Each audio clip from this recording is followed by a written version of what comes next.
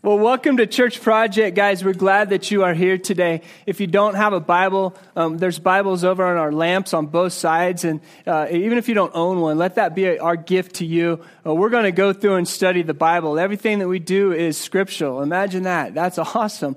And so we want to base everything out of the context of Scripture. It's a living document. So we want you to have that in front of you to study that often. And this week, we're going to go through Luke chapter 22, verses 54 through 62. So Luke chapter 22, verses 54 through 62.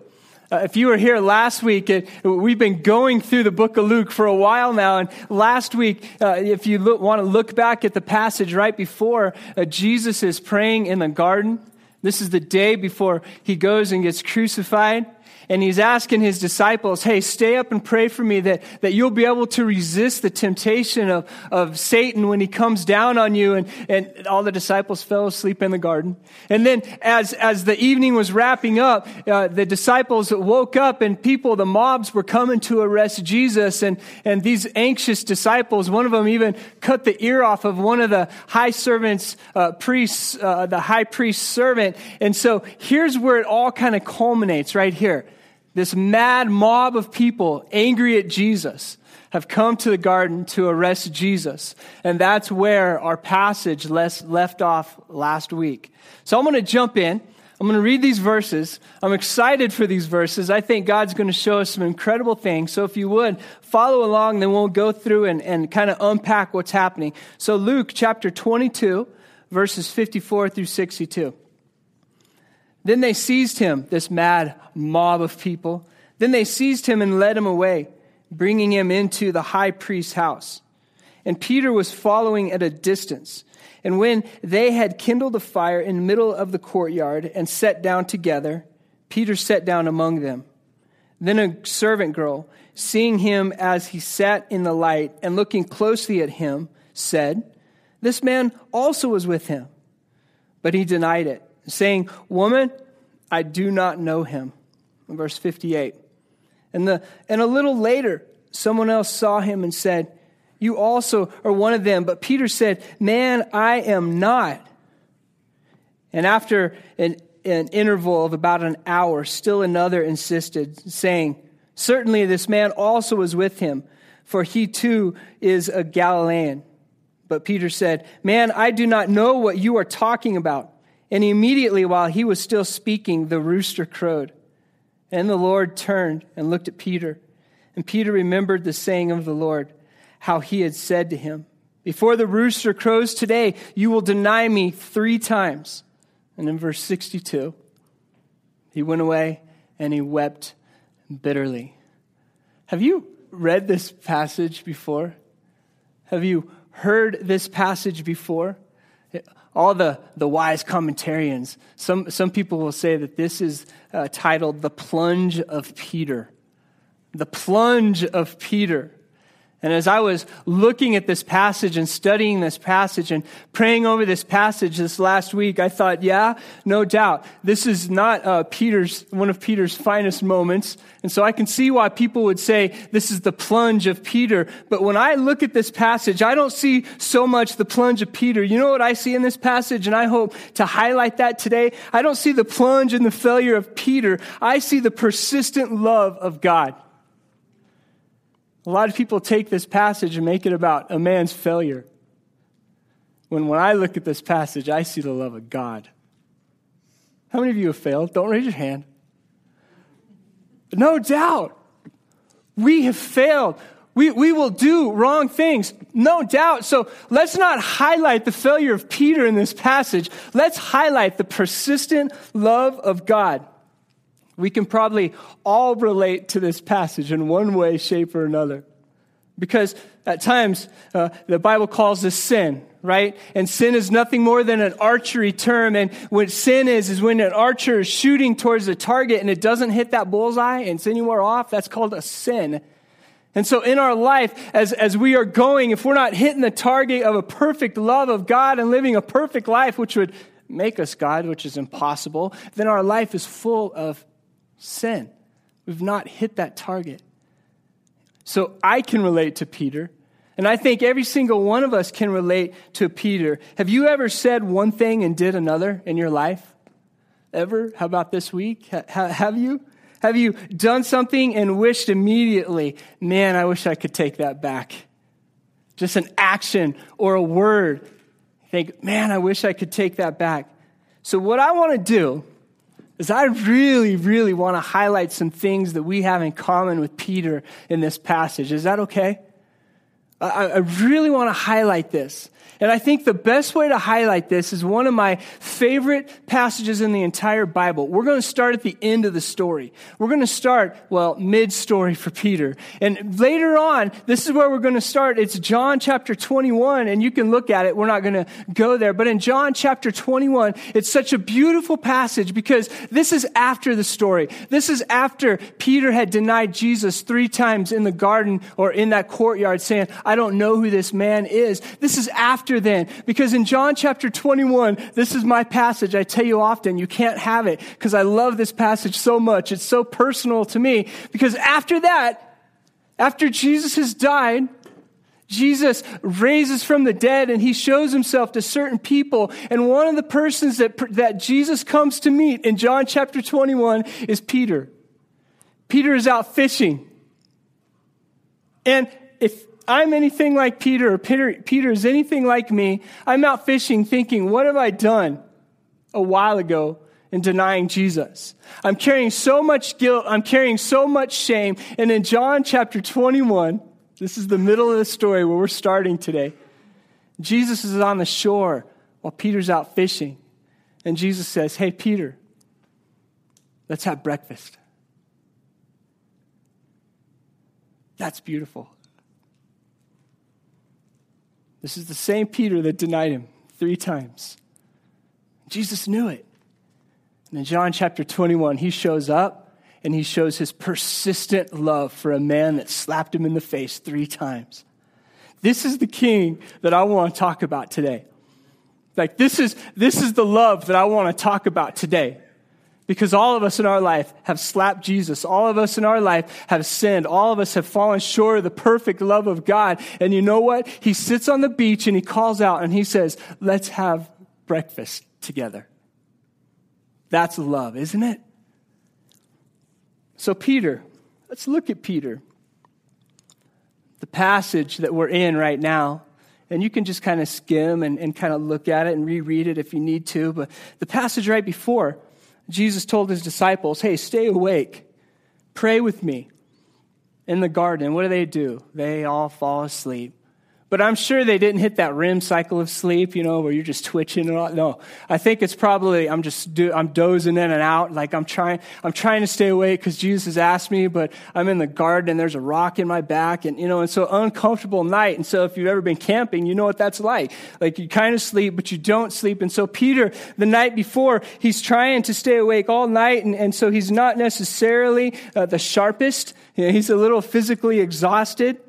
And then in the passage before, we see a mob of people come in to the crowd, and I don't know if to Jesus, and I don't know if Peter is asleep or not, but they say, what should we do? Should we strike him with our swords? Jesus is like, no, but Peter, I think it's Peter, the one who takes a sword and cuts his ear off. And so that's a problem. And Jesus says, hey, Peter, that probably wasn't the smartest thing that you were supposed to do. My words, not the Bible words. And so Peter now, he's tired. He's exhausted. His back hurts. He's probably hungry. He might be cold. He just did something. And Jesus said, don't do that. So he might be a little embarrassed. I'm trying to set up the story here.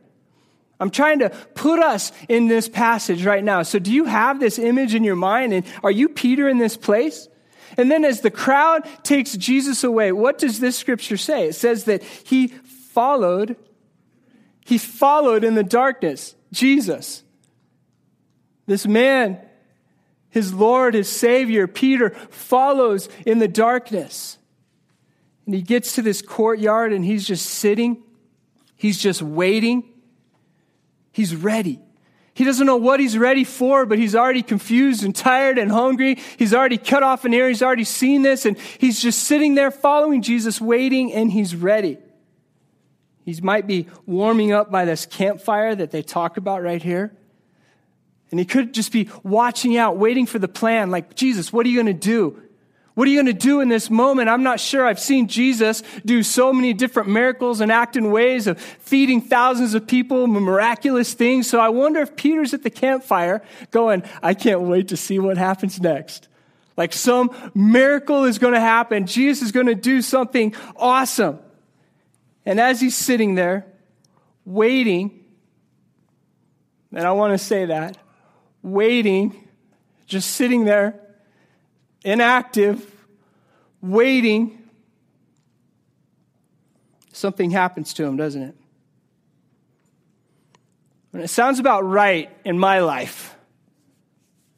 When I'm just waiting, and I'm just hanging out, and I'm just going with the flow, and I'm not standing up for truth and for love, that's when Satan likes to come in and attack me.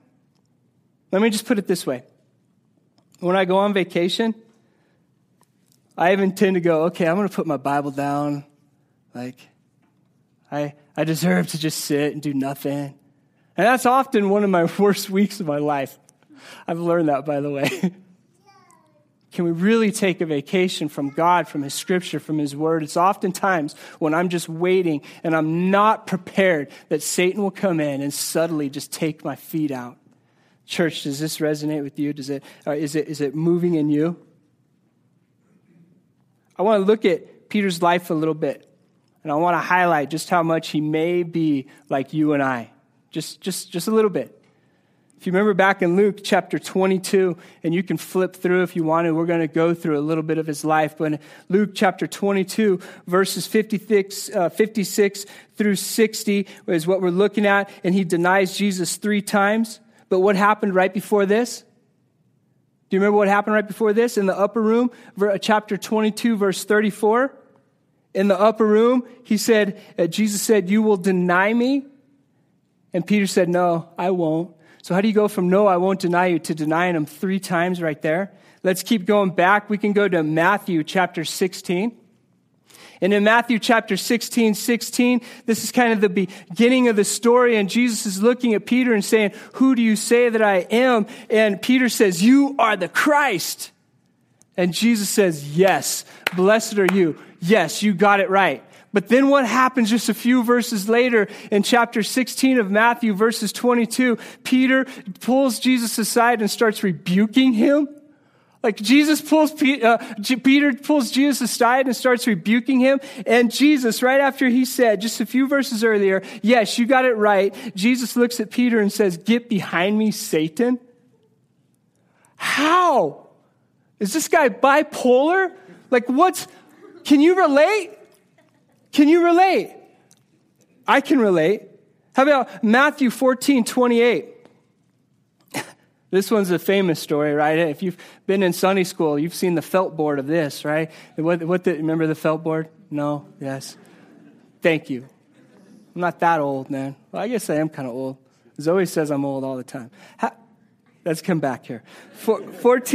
Matthew 14:28, famous story, raging storm on a boat, and Peter looks at Jesus and says, tell me to come to you, Jesus. And Jesus says, come. So Peter jumps out of the boat and runs on the water. Pretty cool trick. Running with his eyes focused on Jesus, and then look what happens.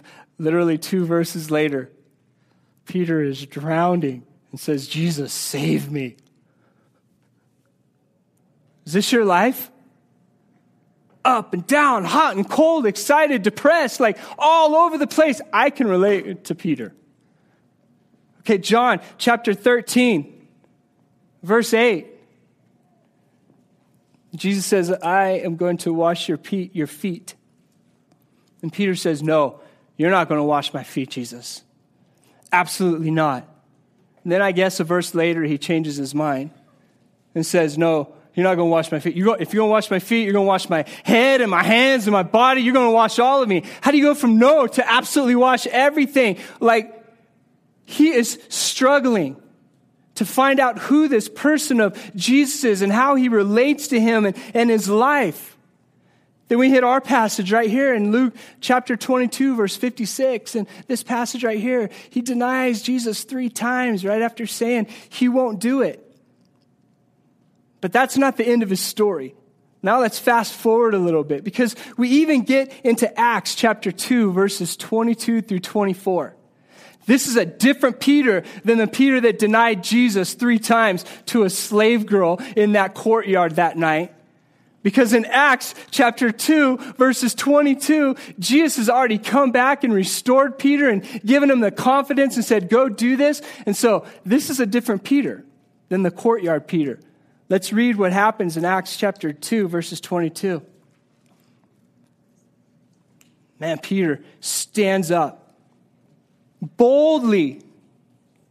And he says, men of Israel, listen to this. It's a different Peter than the one that's denying Jesus in the courtyard, isn't it? Men of Israel, listen to this. Jesus of Nazareth was a man accredited by God to you by miracles, wonders, and signs, which God did among you through him, as you yourselves know. This man was handed over to you by God's set purpose and foreknowledge, and you, with the help of the wicked men, put him to death by nailing him to the cross. But God raised him from the dead, freeing him from the agony of death, because it was impossible for death to keep its hold on him. Boom, drop the mic, walk off. I boldly profess Jesus in this place in front of everyone. Is this a different Peter than what we're seeing and we're reading about in our passage? The one that quietly to a servant girl says, I don't know him? Is this you? Is this your life? So we look at Peter in Acts and we go, bravo, Peter. You've got it. Like, you've got it. But again, go to Galatians chapter 2, verses 11 through 14. Just when we want to say, Peter, you've perfected your faith. Peter, you're bold. Peter, you got it. That's the kind of man I want to be, like Peter in Acts 2.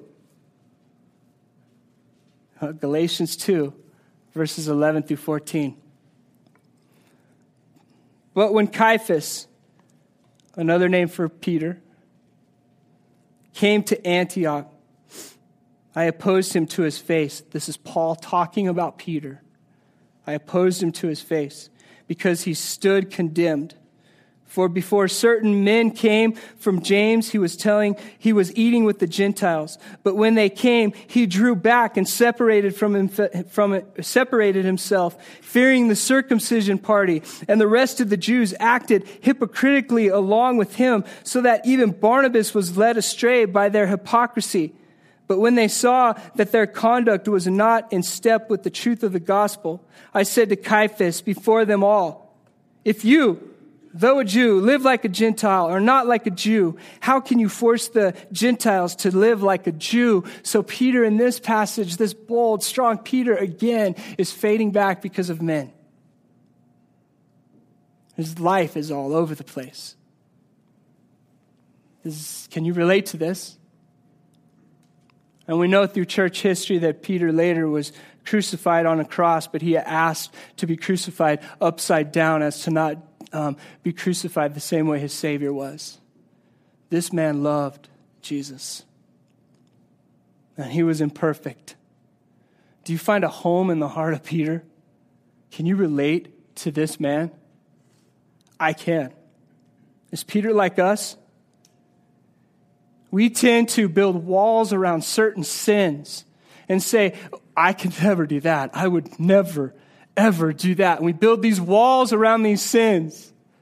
And in the moments around campfire, when we're tired and we stink and our back hurts and we're not focused on Jesus, we do those very things that we said we wouldn't do. That's Peter.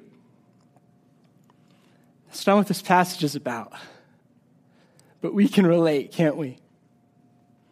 This passage really comes alive in verse 61. And what does your Bible say? The Lord. It doesn't say, and Jesus. It says, and the Lord, and we'll get to that and the importance of that in a minute, but let's finish reading this. And the Lord turned and looked at Peter, and Peter remembered the saying of the Lord, how he had said to him, before the rooster crows today, you will deny me 3 times. And in verse 62, he went out and wept bitterly. And the Lord, divine knowledge, power, and grace, not this man that you've been walking with. I've moved from this man and I've moved into your Lord, divine, powerful, full of love, full of grace. And as I like to put myself in this passage, I think Jesus, when they locked eyes and Jesus looked at him, I wonder if Jesus had a bit of a smirk on his face. A bit of a, I see you. Not like a, I see you, how did you do this? Why did you do this, Peter? But when I see this, I wonder if Jesus had a little bit of a smirk on his face. You know that loving smirk that says, okay, it's good. As Peter looked at the face of Jesus, his Lord, and saw his eyes, I wonder if his heart melted. And I wonder if Jesus, as they locked eyes in this moment, if Jesus was looking at him and in his mind he was thinking, I'll see you later. We're going to have breakfast together and it's going to be beautiful. Like I knew this was going to happen, Peter. I knew it. This is not a shock to me. I'm using this moment. And even though you're denying me 3 times and slapping me in the face, I wonder if Jesus looked at him with a smirk and said, do you want fish for breakfast? Because I'm going to restore you and it's going to be beautiful. Peter, I've prayed for you for this moment right here. Satan is going to try to kill you and destroy you and derail you, but I've prayed for you, and I cannot wait to have breakfast with you. Isn't that refreshing to you? It's refreshing that Christ does not deal with us the same way that we deal with him. I'll say that again. It's refreshing that Christ does not deal with us the same way that we deal with him. Oh, that look. What does that look as Jesus is looking at us, as we are Peter? What does that look feel like? And what does it look like to you? Oh, man, that is so full of so much emotion in this place. It's the look of love and the look of understanding. And I think this is also a look that brings us back to the beginning of Peter's start of his story. And you can find that in Luke 5:8. But in the beginning, in Luke 5:8, was the first time that Peter came in contact with Jesus. And the first time he came in contact with Jesus, he fell to the ground and he said, I am a sinner, God. That Peter, the first time he met Jesus, I wonder if it came back when Jesus looked at him in this moment that we're in. And Peter knew. He was found out. Peter knew all the accolades, all the awards, all the accomplishments, all the things that happened together in their life from the first moment till now. That stuff did not matter. What mattered was that look and that moment and that relationship and knowing that he was a sinful man in the face of his king and that his king wanted to have breakfast with him. Was restoring him and was loving him. That look says a lot to me. How about to you? I want to ask us, church, are you looking into the face of the Lord? Or are you so busy you go about your day just doing wonderful, world-changing things? You can even be going about your day making disciples. Bravo. Means nothing if we're not looking at the face of our King. Are you, church, are we looking at the face of our King? Matthew Henry is a commentarian, and he says this: the grace of God works in and by the word of God. It brings to mind and sets that home upon the consciousness. And so that gives the soul a happy turn. When we look at the face of our King, when we're spending time in His Word, when we're doing that with Jesus, it lets us know how much joy, love, and grace is actually wrapped up in the person of Jesus Christ, our Lord, our King. So what does this mean for us individually? What does this mean for Church Project at large? I hope, you know what I hope it means for us as a church? The goal of this church is not to shoot those that are wounded among us. It's not to eat our own. Because if you look at this, one could argue that Peter's denial should have disqualified him from any leadership position. Wouldn't you agree? How can you let Peter lead this church? Peter's the one that denied Jesus 3 times. Disqualified.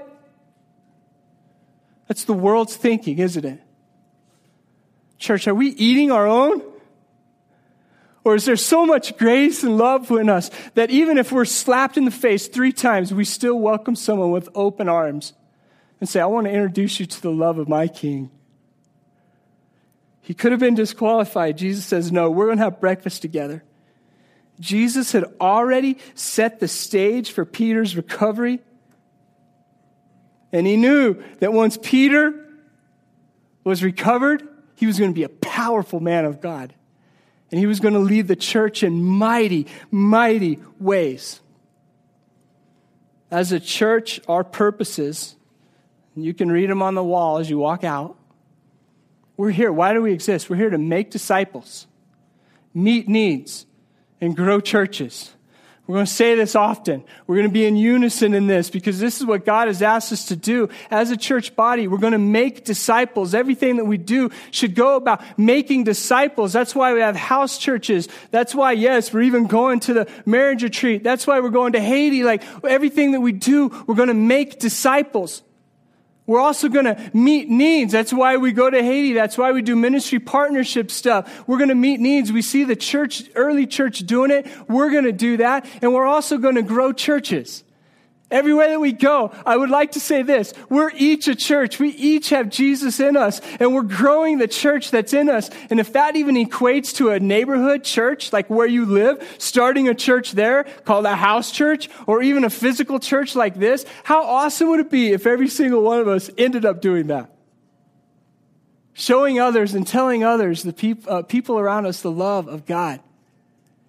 If you want to be encouraged this week, there's a great book that my grandpa gave me called Back to Jerusalem. Back to Jerusalem is about the house church movement in China. And what's happening in China, literally right now, I sat with the professor this week. He's a professor at Fuller, and we sat through church planning classes all week long. And he literally has been to China, and he says happening in China right now are girls 13 years old that are leading thousands of people. Because they're so in love with God. But yet we come to America and we box it in and we say, if it doesn't look like this, we're not going to do it. Church, be powerful. God's created us to be powerful. And when Satan comes to cut out your feet, say, I'm sorry, Jesus is waiting for me on the beach and he wants to have breakfast with me. This passage is not about the plunge of Peter. It's about the persistent love of God. And I want to end with a little story, a little riddle, or not a riddle. I don't know what this is called. Somebody smarter than me, tell me what this is, okay? What blood is to the body, dialogue is to a relationship. Okay, you get it? What blood is to the body, dialogue is to a relationship. So if blood stops flowing in the body, it dies. So church, if we stop speaking love, the church dies. When we speak love, we dialogue with Greeley, we dialogue with our neighbors, our friends, we tell them, we show them the love of God, here's the good news. God's already pursuing those he loves. It just may be a hug. It just may be our locking eyes with them. But I can guarantee you that the way that we speak love in Greeley is that we first realize that we are loved. And that Jesus is persistent in that love. So what things do you have in your life? Things maybe even right now, Satan is reminding you of. You did that again, remember? That thing? Told you. Failure. And Jesus says, I know this. And I forgive you. And I love you. And my love will never fail. Is this good news, church? I hope this finds its way to your heart today. That it's an encouraging message to you. And I hope that when you read this passage, you'll never again see the plunder and the plummeting of Peter, but you'll see the persistence of God and how he's orchestrating our entire life for his purpose. I'd like us to close our Bibles and really spend some time reflecting on this. Like really spend time reflecting on this. If we get this, it changes the way that we perceive all of life. Because it's not an action-based checklist relationship. It's just a relationship. A relationship that grows. Because God's love is persistent in us. Even if to the world's standards we don't deserve it and we're disqualified, Jesus says, I'm pursuing you. Smile, child, I love you. So in this place, if you would, let's let God speak to our hearts. If you're comfortable with it, just close your eyes and hold out your hands in just a submission state and say, God, oh God, here's my life. Would you in this moment penetrate my heart and my mind and speak to me? Show me how much you love me in this place. God, highlight things in my life that maybe I'm not living in line with you. And God, I give that to you because God, your love is persistent. And I'm sorry, I have been the one that has stopped that love because of guilt. God, I receive your love in this place. Your never-ending, everlasting love. So easy for me to think that I'm me and you are you. But God, the reality is this. This is my body and it is you. So God, may I abide in you in this place. May your love wash over me in this place.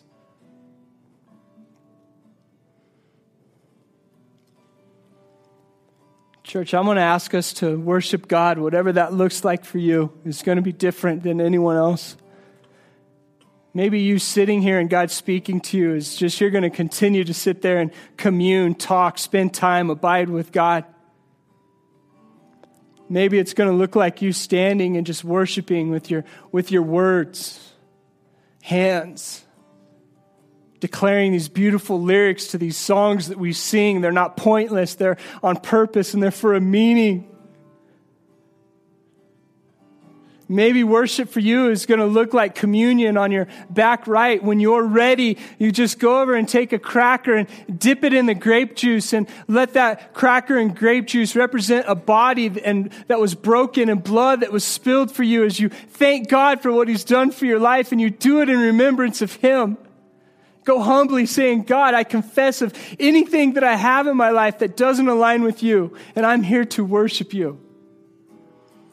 Maybe worship will look like tithes and offerings on both sides. You can do that in the boxes. Maybe worship for you looks like just writing a prayer request on the back of that card and turning it in or talking with someone. But church, let's do this. Let's abide with him and let's worship him in this place because his love is persistent. Amen. God, thank you for bringing us here. Thank you for pursuing us and loving us. I pray that When the world and when Satan tries to distract us from that love, that we'll remember it's about you and abiding in you. It's in your name we pray. Amen.